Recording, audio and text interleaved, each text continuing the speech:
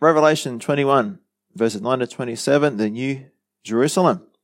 So we're just going to jump in and read the whole chapter.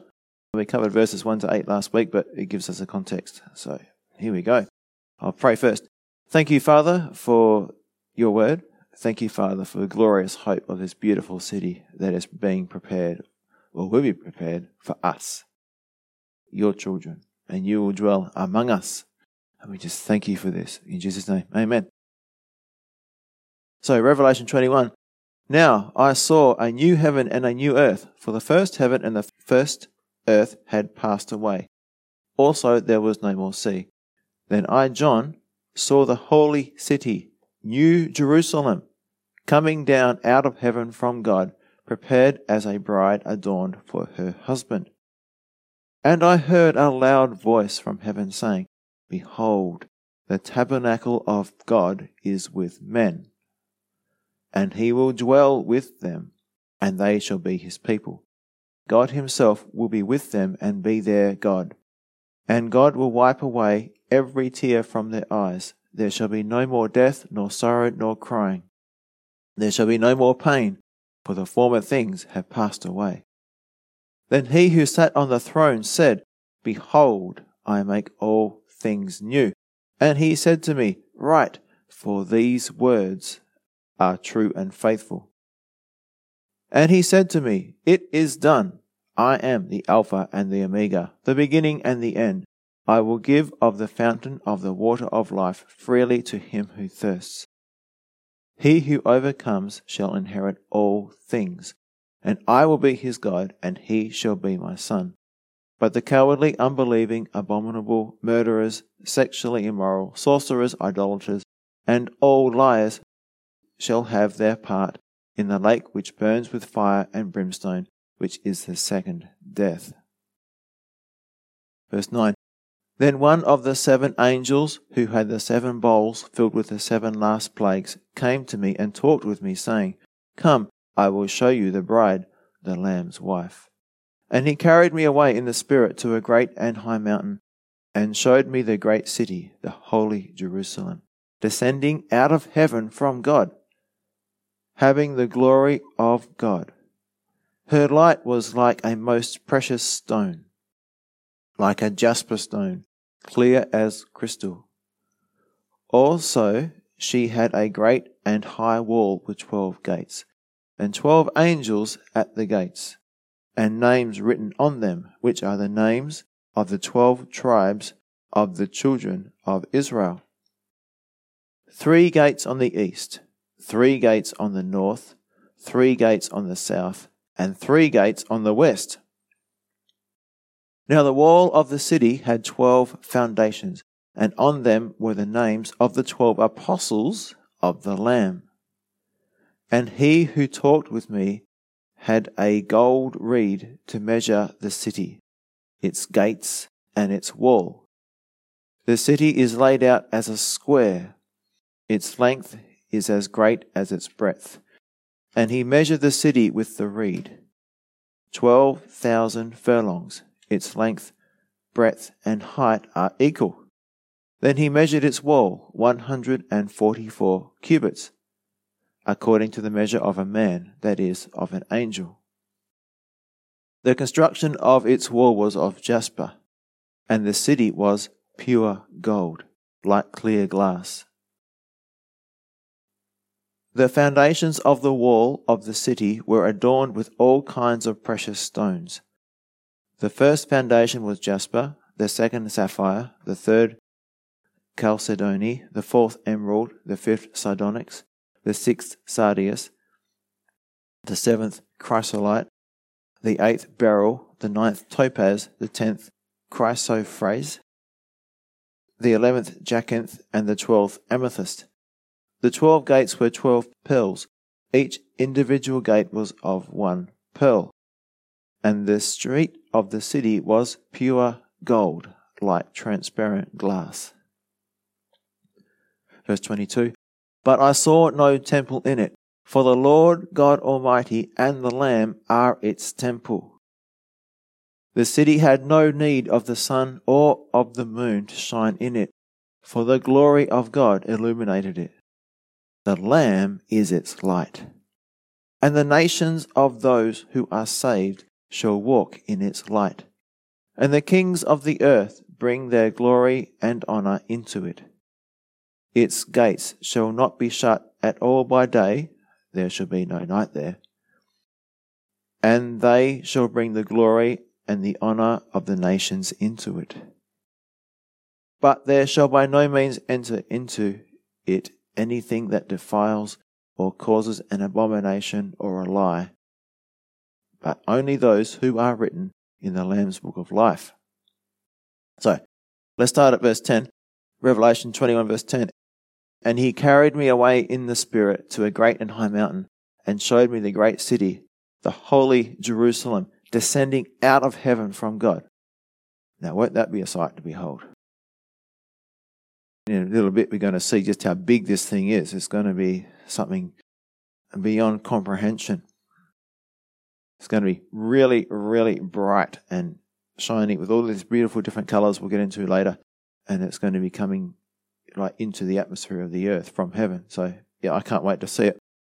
But in verse 10 it says, in the Spirit. And that literally is in the power of the Spirit. So, John is being carried away in the power of the Spirit to this great and high mountain, and he sees this. He has a bird's eye view of the holy Jerusalem coming down out of heaven. And in verse 11, having the glory of God, her light was like a most precious stone, like a jasper stone, clear as crystal. Now, these stones, these most precious stones, they didn't have definitive names for each of the different types of stone. But most scholars believe that jasper is the diamond, and it kind of makes sense. It's the only one that's as clear as crystal. Verse 12. Also, she had a great and high wall with 12 gates, and 12 angels at the gates, and names written on them, which are the names of the 12 tribes of the children of Israel. And there's 3 in the east, 3 in the north, 3 in the south, and 3 in the west. And names written on them, which are the names of the 12 tribes of the children of Israel. Now, this is interesting. I just want to point this out. I've done it before. Again, the Bible explains itself, if you know what I mean. The Bible interprets itself. And there are some people, preterists, Kingdom Now, or Dominionists, who teach that God has rejected all Israelites as a people and as a nation because they rejected Jesus. They say all the covenants that God made with Israel were abrogated, that means cancelled or broken, and taken away because they rejected the Messiah, Jesus. And now the promises apply to the church. And therefore they say that Israel has no future. So, I would ask a person who believes that, if God has permanently rejected his own chosen and covenant people Israel, then why are the names on the eternal city of the New Jerusalem on the gates?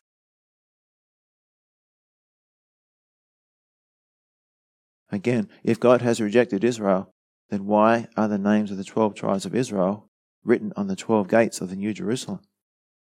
So, it's obvious that God has not done away with Israel. He's going to keep his promises. He's a covenant-keeping God, a promise-keeping God. Once he says something, he never goes back on his word. And that's why we can be sure about our salvation as well. But unfortunately, this teaching is sweeping through the church today. So just be aware of it. It's also called replacement theology. Okay, so when you hear that, you know what it's talking about. It's wrong. Right, verse 14. Now the wall of the city had 12 foundations, and on them were the names of the 12 apostles of the Lamb. So we just talked about having the names of the 12 tribes of Israel on the gates. Now we have the names of the apostles on the foundations. And on them were the names of the 12 apostles of the Lamb. So there's going to be like 12 foundation stones. It must be pretty massive, as we'll get to that in a minute. Each with the name of one of the 12 apostles. And this shows us that the city is going to contain both the believing Israelites, their names are on the gate, and also those who came to faith or belief in Jesus Christ as Saviour after his death and resurrection, as represented by the church. And something to note about the foundations. Remember what it says in Corinthians? That no other foundation can be laid than the one that is already laid. Their foundation is Jesus Christ. All right? And a quote from David Guzik, if it isn't built on the foundation of the apostles, it isn't the right place for God's people. The New Jerusalem and the church are founded upon the apostles, with Jesus himself being the cornerstone. And that's from Ephesians chapter 2, verse 20. In verse 14, it says, of the Lamb. So why does it refer to Jesus as the Lamb here? Well, the only way to have entrance or acceptance into the city is by the blood of the Lamb, right? By his sacrifice. These are the ones who were bought by the blood of Jesus, who believed that Jesus died in their place as the Lamb of God. And that is the foundation of what we believe. So he's called the Lamb there because the Lamb, the sacrifice, is the foundation of Christianity. It's what pays the penalty for our sins and makes the way clear for us to be back in the presence of God. Now, verse 16, the city is laid out as a square. Its length is as great as its breadth. And he measured the city with the reed. 12,000 furlongs. Its length, breadth, and height are equal. Now, depending on who you read, it's about 1,300 miles or 1,500 miles in each dimension. Just try and get your head around that. 1,500 miles is about 2,400 kilometers. So just try and imagine that. 2,400 kilometers wide, 2,400 kilometers long, and 2,400 kilometers high. Now, this could be a cube, like a square cube, or it could be a square pyramid. We just don't know, because both those shapes would fit those dimensions. But either way, it's massive. All right? So 2,400 kilometers. If we use Australia, I've got that on the screen there, that orange square would be the size of the city. So just try and imagine a city which takes up at least 2/3 of the land area of Australia. It's got to be massive.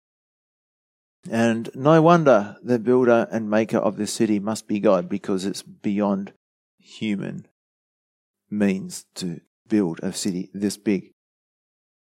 And also, airlift it down from heaven to earth. And verse 17. Then he measured its wall 144 cubits, according to the measure of a man, that is, of an angel. So, how thick is 144 cubits? Well, it's about 70 meters thick. Okay? So, the length of an Olympic swimming pool plus 20 meters. And you'll have the width of this wall. In verse 18, the construction of its wall was of jasper, and the city was pure gold, like clear glass.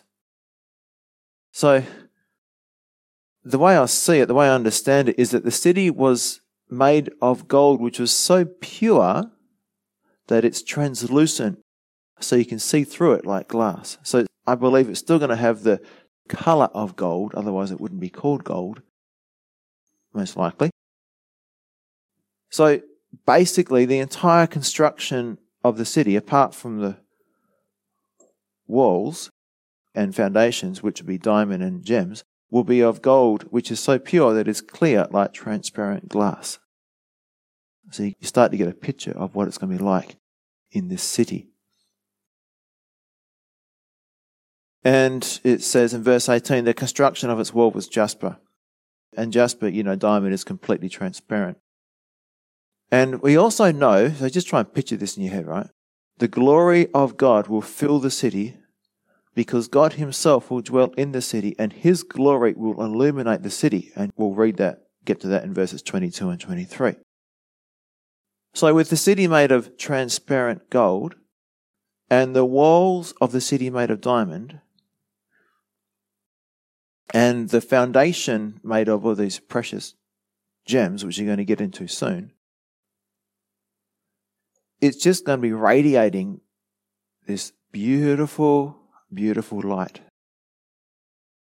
Gold and all these other colours from all these different gems. And diamonds scatter light. So it's just going to be something that's going to be almost unimaginable, unimaginably beautiful. So,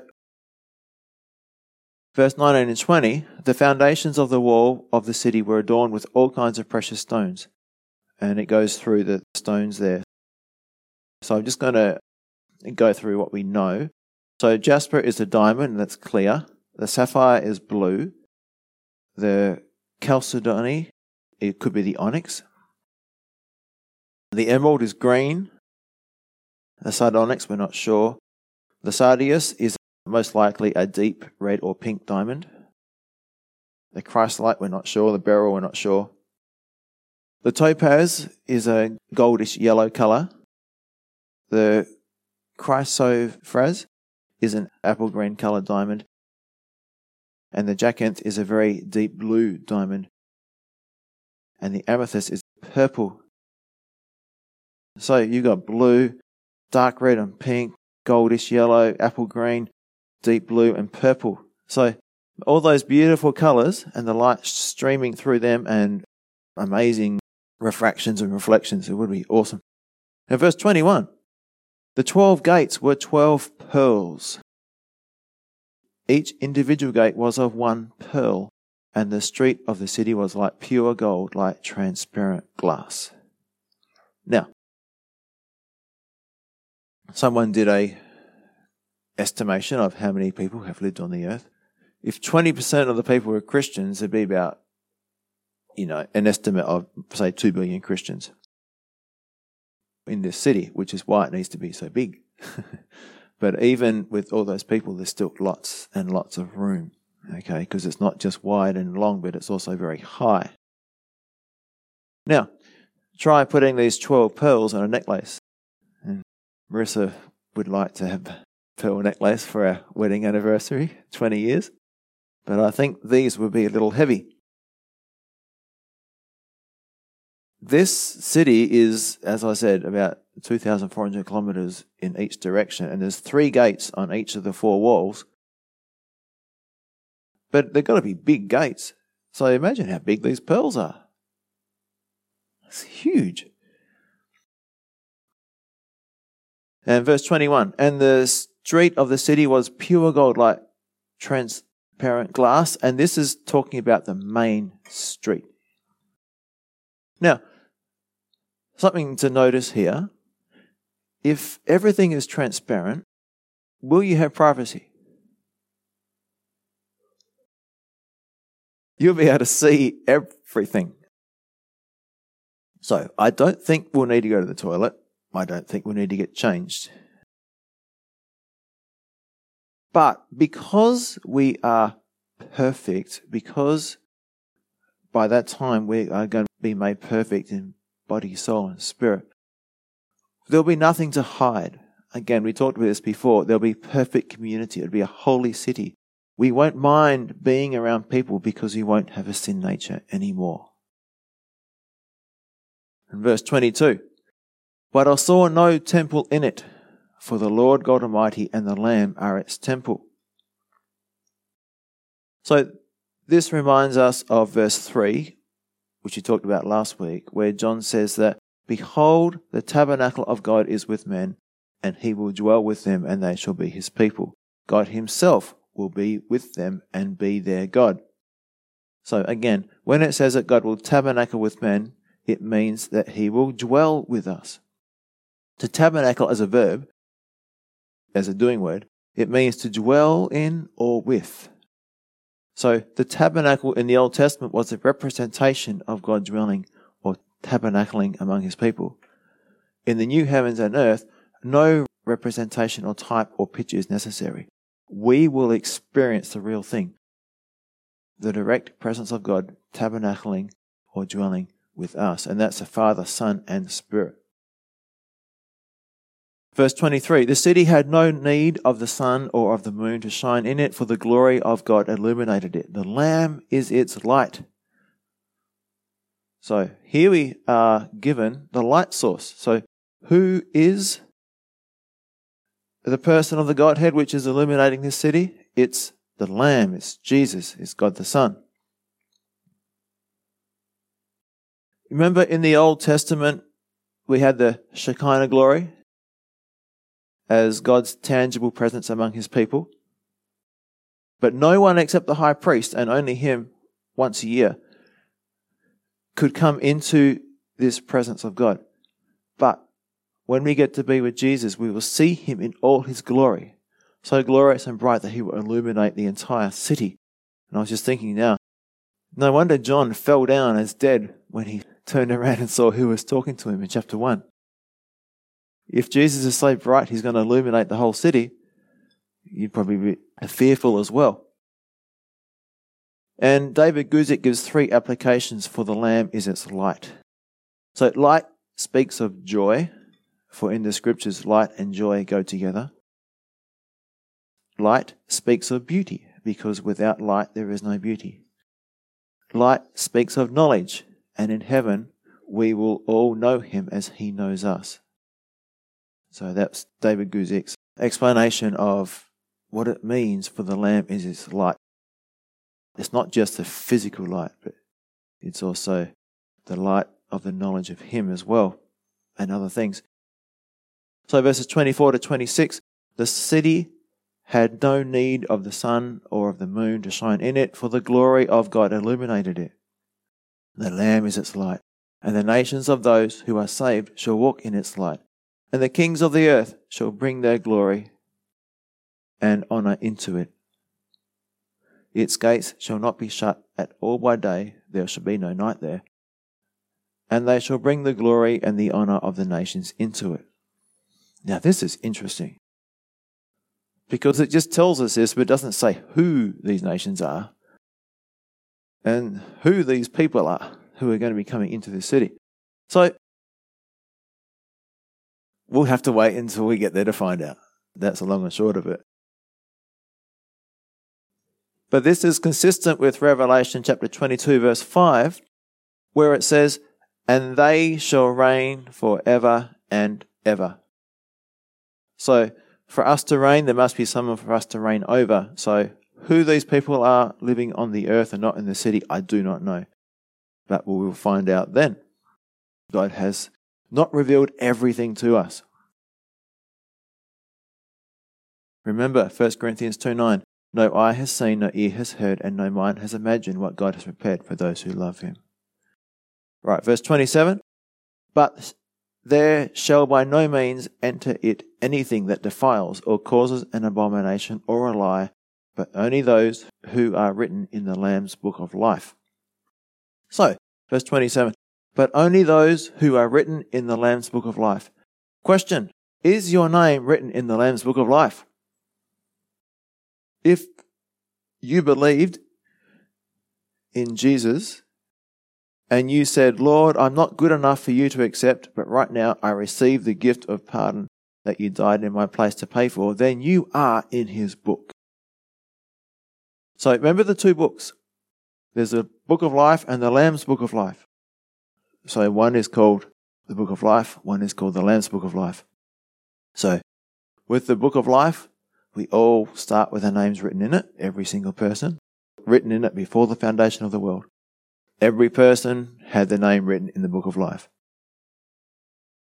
But if you die without accepting Jesus' payment for your sin on your behalf, then your name is blotted out of the book of life.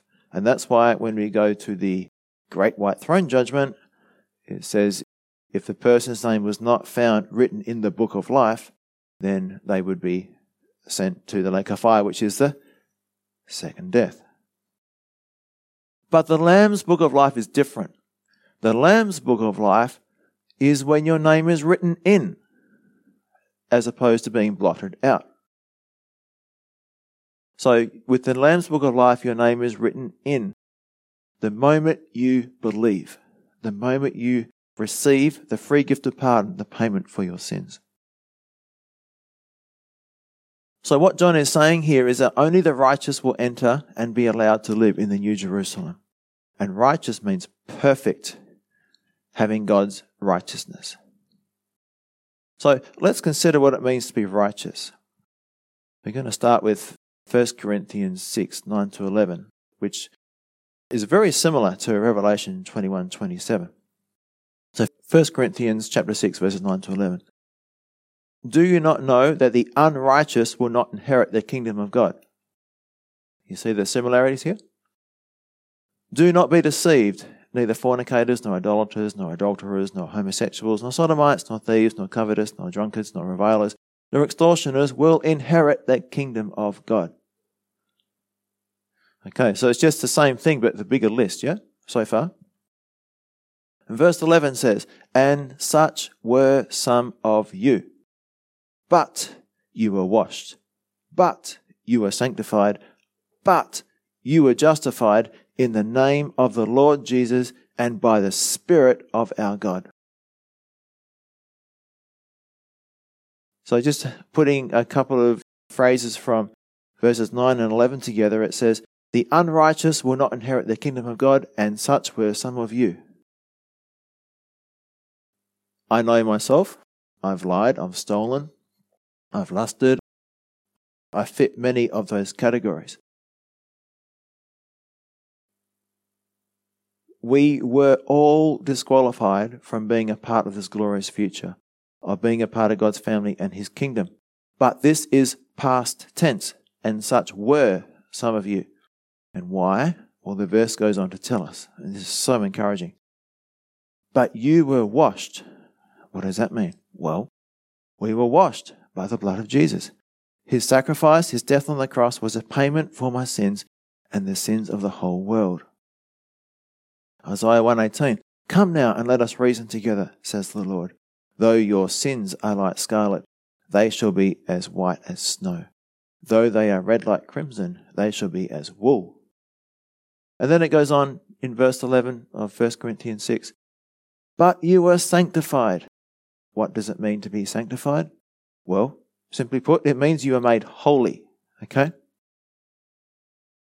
A definition I read, it says this. It means to be sanctified means to be or become as dedicated to God, either in distinction, in devotion, or in moral purity. So I'll read that again. It means to be or become as dedicated to God, either in distinction, in devotion, or in moral purity. In other words, we are set apart for God's use. Another passage in Corinthians talks about this. We are set apart for God's use to be vessels of honor, not dishonor, who will bring glory to God instead of ourselves and Satan. And what it means is that one day I will be completely righteous in thought, word, and deed. Now, consider Hebrews 10:14. It says, for by one offering He has perfected forever those who are being sanctified. Now notice the two verbs there. One is in the past tense, perfected forever, and one is in the present tense. It says, who are being sanctified. Now I want to focus on the sanctified bit there, the being sanctified. So what is it? In 1 Corinthians 6:11 it says that we were sanctified or made holy. That's the past tense. But in Hebrews 10:14 it says that we are being sanctified. Is that a contradiction? Well, they're both true. Why? Let me explain. From God's point of view, who sees the end from the beginning, who prophetically speaks things before they happen, and because He is the one who causes things to happen and the one who controls everything and the one who knows everything, from His perspective, I am already sanctified. He can already see me in the New Jerusalem with Him. So, from God's perspective, I'm already sanctified. It's a done deal. He said it's going to happen. It's done. But from my perspective, I'm still being sanctified. Does that make sense? So like in the Old Testament, we read many of those prophecies where God speaks of a future event in the past tense because in His eyes it's as good as done. It's a prophetic perfect, I think they call it. So, right now, I am still a work in progress. You can ask my wife or my kids. Definitely still a work in progress. But from God's point of view, it's a done deal. It's as good as done. He already sees me as being finished, as being complete. So I want to read a couple of verses that talk about this transformation. Now here's one, 2 Corinthians 3:18. And the Lord, who is the Spirit, makes us more and more like Him as we are changed into His glorious image. And the Lord, who is the Spirit, makes us more and more like Him as we are changed into His glorious image. It brings us back to 1 Corinthians 6:11, where it says that we were sanctified by the Spirit of our God. So, I cannot pay my own fine. I cannot justify myself. I cannot make myself innocent in God's courtroom. I cannot stand before God. I'm guilty on my own. I can never pay my fine. And most people understand that, right? But most people don't understand this, and that is, neither can we sanctify ourselves, neither can we change or transform ourselves to become like Christ. It's just as impossible. It is impossible for us to change who we are on the inside. So how are we sanctified? How does it happen? Well, it's all about Christ in you, the hope of glory. When we are born again, we are baptized into living union with the person of Jesus Christ Himself. The process of sanctification means that God transforms us to become like Him, into His image, the same image that God originally made Adam and Eve in. So consider Colossians chapter 1 verse 27. To them God willed to make known what are the riches of the glory of this mystery among the Gentiles, which is Christ in you, the hope of glory. Christ in us, Christ in me, Christ in you is the hope of glory. Okay? The process of change that changes us from the image of Adam to the image of Christ is beyond us. It's not something we can do. It is God who changes us, and He does it by living in us. He gives us a new heart, new desires, which are ultimately His desires. And you can reference Galatians chapter 2 verse 20. Christ lives in me. Now, while we are down here on earth, we can speed up the process of sanctification, this process of being made holy, of being made like Christ, by our willing submission to God's will, by willingly allowing God to transform our minds. But even if we are completely rebellious children and we fight God all our days by continuing to indulge in sin and the lust of the flesh, when we finally die and our spirit and soul leave this sinful body with its sinful nature, then all that is left is our new nature. Our transformation into the image of Christ will be complete. Okay? I'll just repeat that idea. Even if I'm a rebellious child of God and I'm constantly fighting Him, rebelling against Him, doing things my way, God is still sanctifying me. He's still making me holy. And when that day comes, when my spirit and soul leave this sinful body with its sinful nature attached to it, then all that is left is my new nature, and my transformation into the image of Christ is complete. So it's important to understand that our sanctification is a process that begins the moment we are saved and will not finish until we go to be with the Lord, when we are finally free from these sin-cursed bodies. And you can reference Romans 8:18-25. It's very explicit in its content of really wanting to be free from this body of sin and death.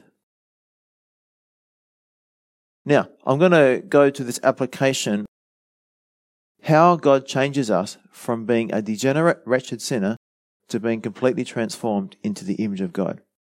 And can a true believer jeopardize their salvation by falling into sin? Because some people read the verses in Revelation and they say, no liars in heaven. Well, I still lie. Does that disqualify me? If I do some really bad stuff, is that going to disqualify me from heaven? Am I not going to be good enough?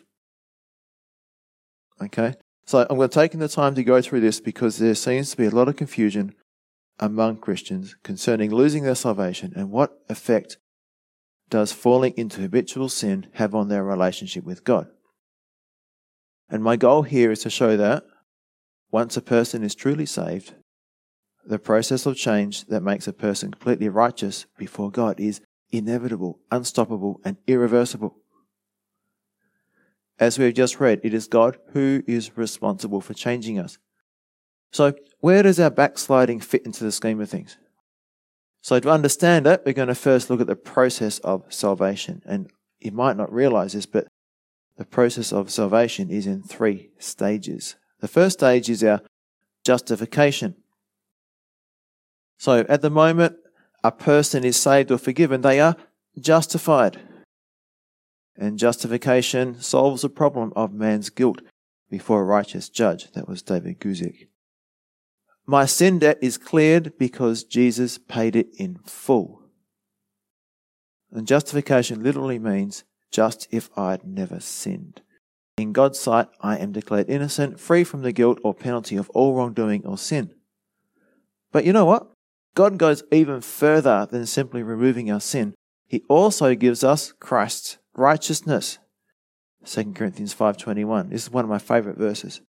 For he made him who knew no sin to be sin for us, that we might become the righteousness of God in him. Okay, did you see what's happening here? God took our sin and gave us his righteousness. That we might what? Become the righteousness of God in him. Now what we just read before, Colossians 1:27, the mystery, the hope of glory is Christ in you, Christ in us, okay, the believer. So really it's not just if I'd never sinned, but rather just as if I'd done everything right. It's amazing.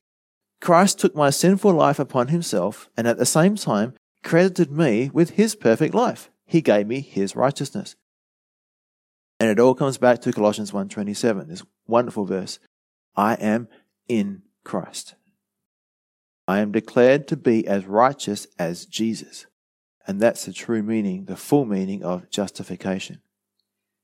Now, how does the Bible say that this being justified or declared righteous comes about? Well, we can go to Romans chapter 3. Let's read verses 24 and 25 from the New King James and the New Living Translation. So New King James first, it says, being justified freely by his grace through the redemption that is in Christ Jesus, whom God set forth as a propitiation by his blood through faith, not through works, but through faith, through simple belief. And that becomes very clear in the New Living Translation. It says, yet God in his grace freely makes us right in his sight. He did this through Christ Jesus when he freed us from the penalty of our sins. For God presented Jesus as the sacrifice for sin. People are made right with God when they believe that Jesus sacrificed his life, shedding his blood. So justification is only received by faith, by simple repentance and belief in the gospel. It can't be earned or worked for, only received because it is freely given. That means without cost. Also notice about justification, it's a once-off event that happens the moment a person is born again. It's a one-off event and it's done. It's a done deal. When you're born again, it's finished. So, coming back to our question, how does my falling into sin as a believer affect my justification, my being justified, my legal standing of being not guilty in God's courtroom, as being as righteous as Christ? Well, simple answer is it doesn't. My falling into sin does not affect my legal standing before God. It does not affect my justification. Once I receive the standing before God, my right standing before God, it is irreversible. God's promise is unconditional. Okay? Unconditional. Jesus' sacrifice on the cross was more than enough to cover all my sins, past, present, and future. No matter what I do, once I am saved, I will always be considered innocent or not guilty in God's sight, and I will be considered as having lived a perfect life. Why? Colossians 1:27, because I am in Christ. I can never lose my salvation. I'll never become unjustified or lose my right standing with God through falling into sin. And that's what it means in Ephesians 2:8-9 when it says we are saved by grace through faith and not by works. It's not by maintaining a certain level of goodness. It's grace. It's a gift. It's freely given. So, conclusion there, if you sin, even if you fall into habitual sin, it's not going to make you unjustified. That is an unconditional promise. You will remain innocent in God's eyes. Now we come to sanctification. Sanctification is we are made holy. We are changed into the image of Christ. A good quote from Hal Lindsey. He said, "The Christian life is seeking to become what we already are." The Christian life is seeking to become what we already are. And he goes on to say, we are supposed to have victory over sin and become, over time, more and more like what God has already declared us to be. And a verse that came to mind was Romans 8:29.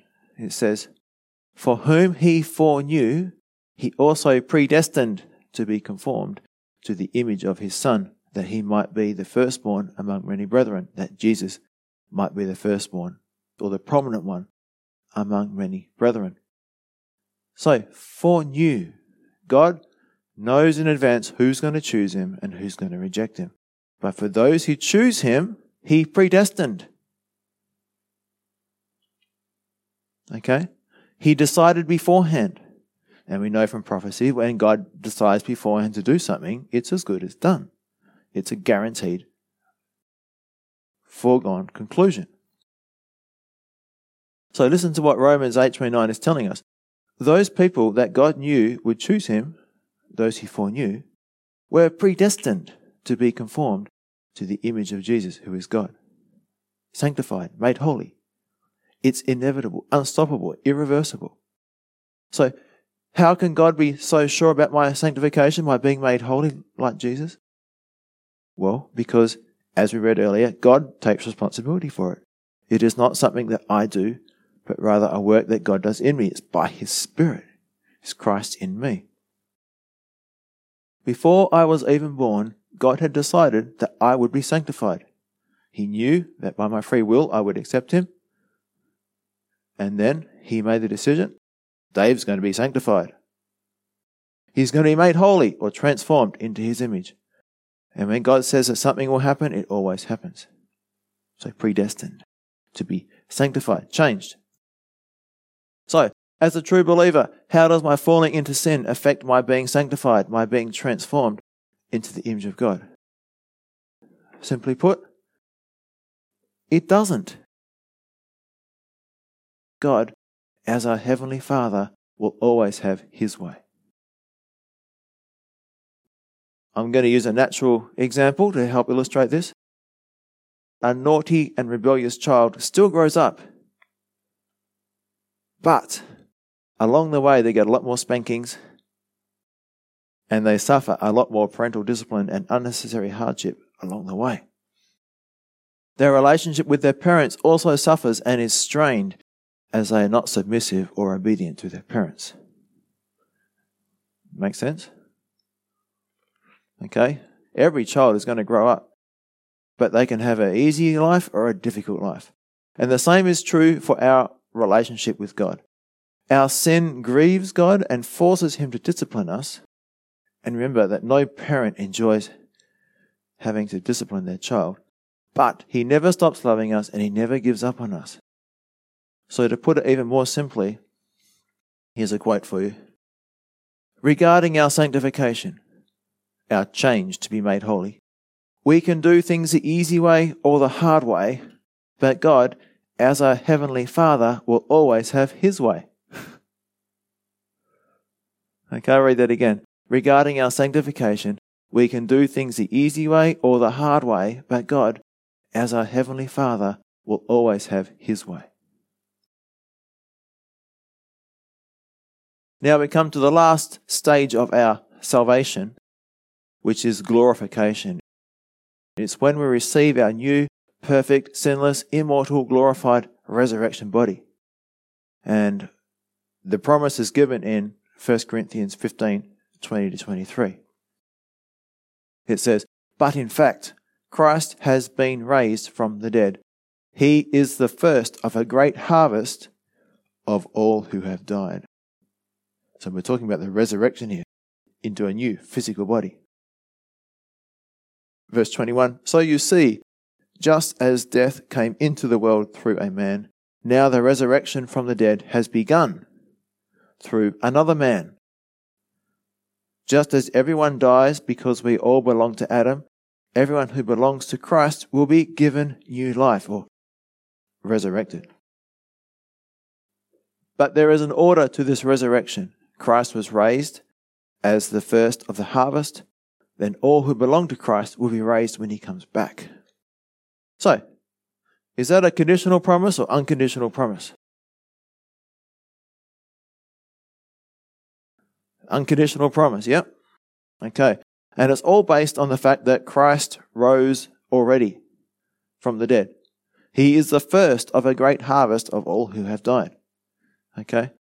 Everyone, in verse 22 of 1 Corinthians 15, everyone who belongs to Christ will be given new life, a new resurrection body.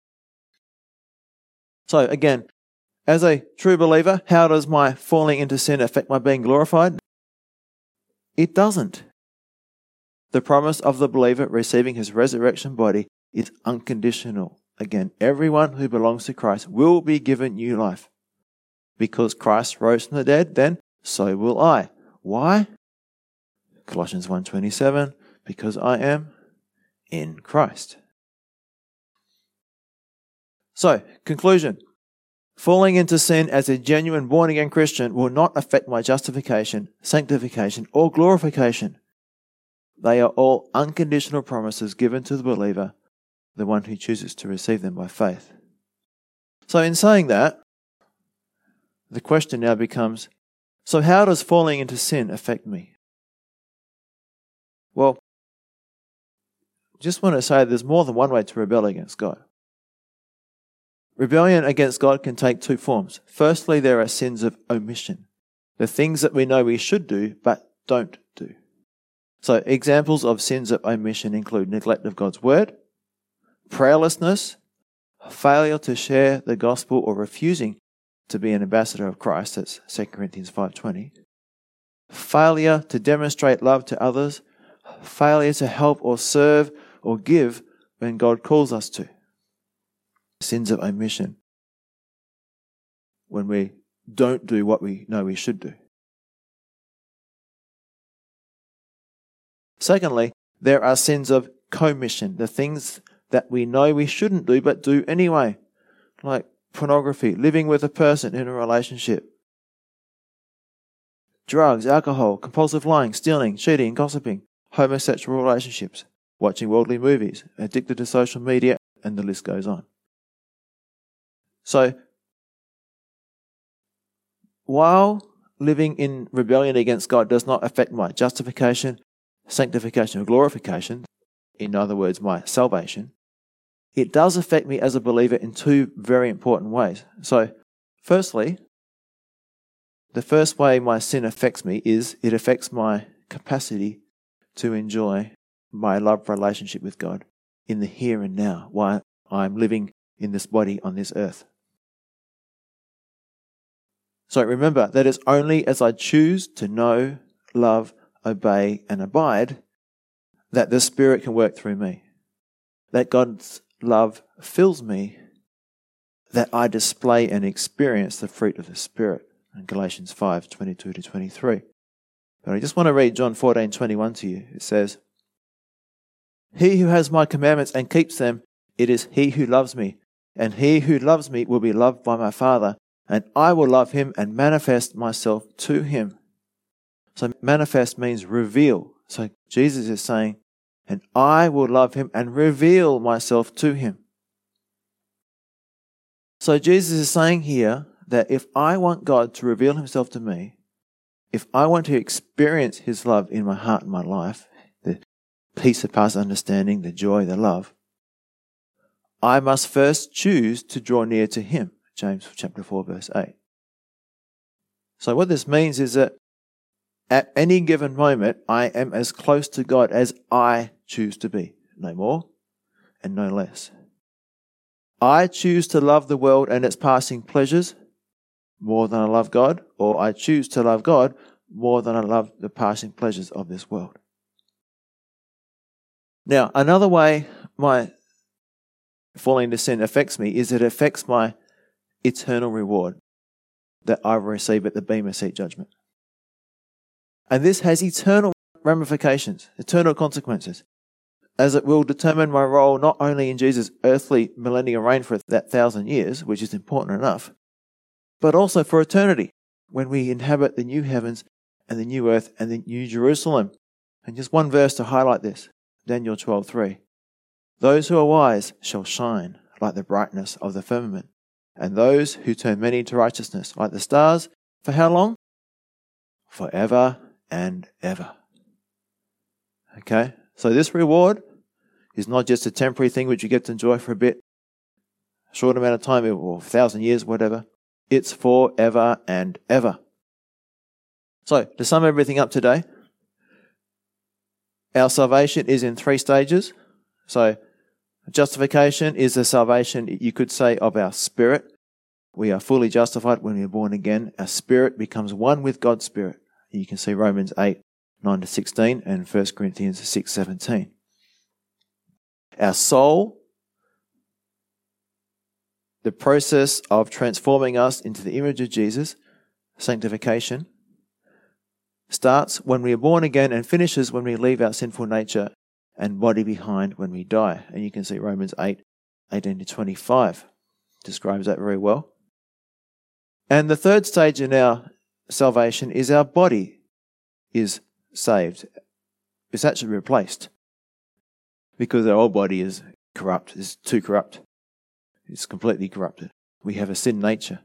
And when we leave our body, we also leave our sin nature behind. And when we get a new body, it's awesome. So, salvation, 3 stages. Our spirit is justified, our soul is sanctified, and our body is glorified. Just think of it that way. And a good verse to sum up the certainty or unconditional nature of all 3 stages of our salvation is Philippians chapter 1 verse 6.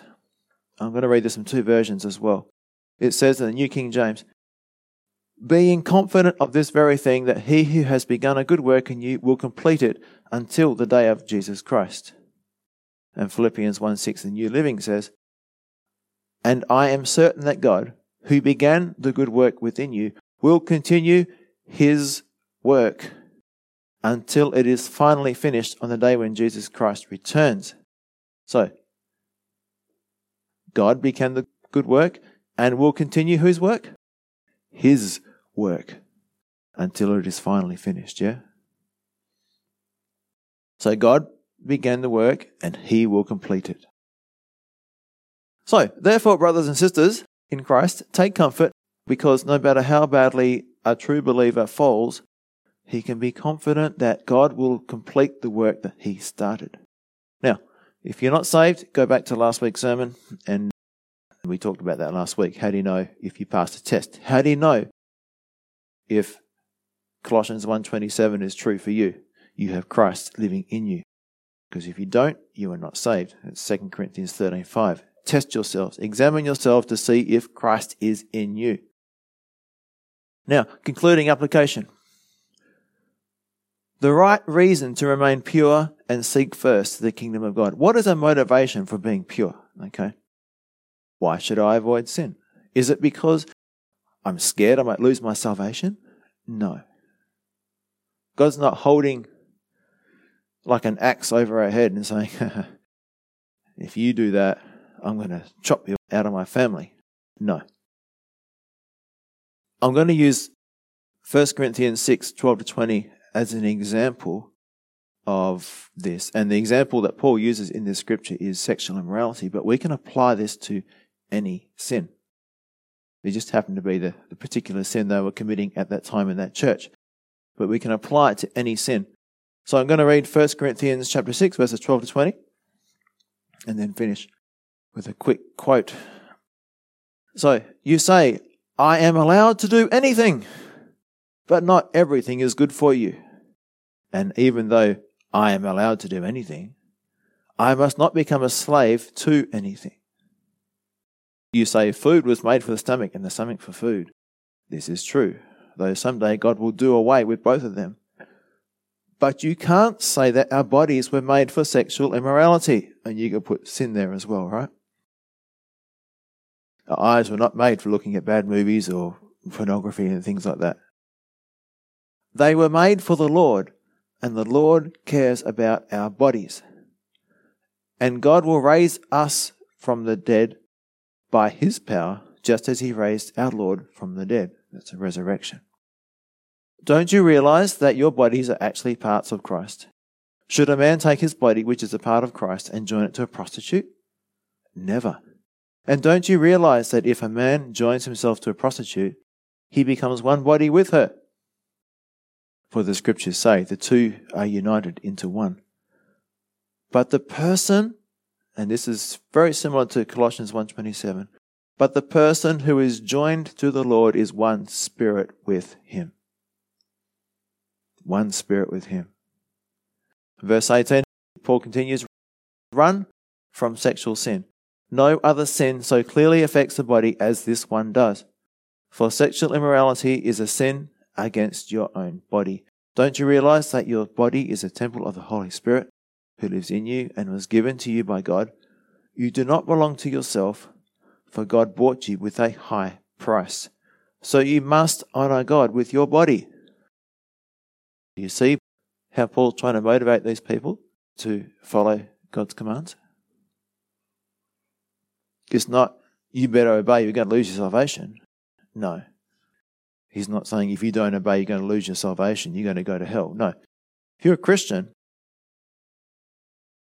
there's a different motivation for obeying God. And what is that? Well, I'm going to quote Hal Lindsey. He says, Paul is making an appeal to these believers to stop their wrong behavior. But look how he does it. And this is the point that I want you to never forget. He didn't come in with a battle axe and say, stop that, or you are going to lose your salvation. He said, stop that, because you are such a member of the body of Christ that even in that sin, you have joined Christ to this person. So he says, stop it, because you're disgracing Jesus. He didn't say stop because He, God, will cut you off. No. And the second argument Paul uses is also, your body is the temple of the Holy Spirit. So whatever you do, you drag the Holy Spirit into it. Therefore, quit. End of quote. So we're all headed for the New Jerusalem, the city whose builder and maker is God. Hebrews 11:10. So let's not get there smelling like smoke. Okay? Let's not be overcome by habitual sin and be like the person described in 1 Corinthians 3:15, where it says, if anyone's work is burned, if the result of their life is burned up, he will suffer loss, but he himself will be saved, yet as through fire. So notice, he himself will be saved, yet he will suffer loss. His life's work will be all burned up because it wasn't done for Christ. Remember, only one life will soon be past. Only what is done for Christ will last. Only one life will soon be past. Only what's done for Christ will last. Father, Lord, we don't have to be scared that we're not going to be good enough to make it to heaven if we're already a Christian, if we're already saved, because justification, sanctification, glorification is all an unconditional promise. And it's all because we are in Christ. Nothing can change that. It's irreversible. It's inevitable. It's unstoppable. And so we just thank you for that, Father.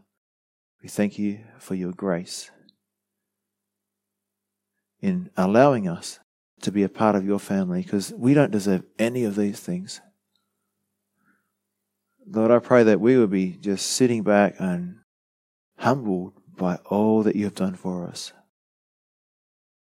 And to recognize that to be in the New Jerusalem is a privilege beyond comparison. You have made us righteous. And the way John says, there'll be no unrighteous people in there, is emphasizing the fact that only righteous people can be there, and we are those righteous people. You have declared us to be righteous. Lord, help us to live like who we are, to live a life worthy of the calling that you have called us with, Lord. So we just commit ourselves to you and pray that you will fill us with your Spirit and empower us to love you with all our heart, soul, mind, and strength. In Jesus' name, amen.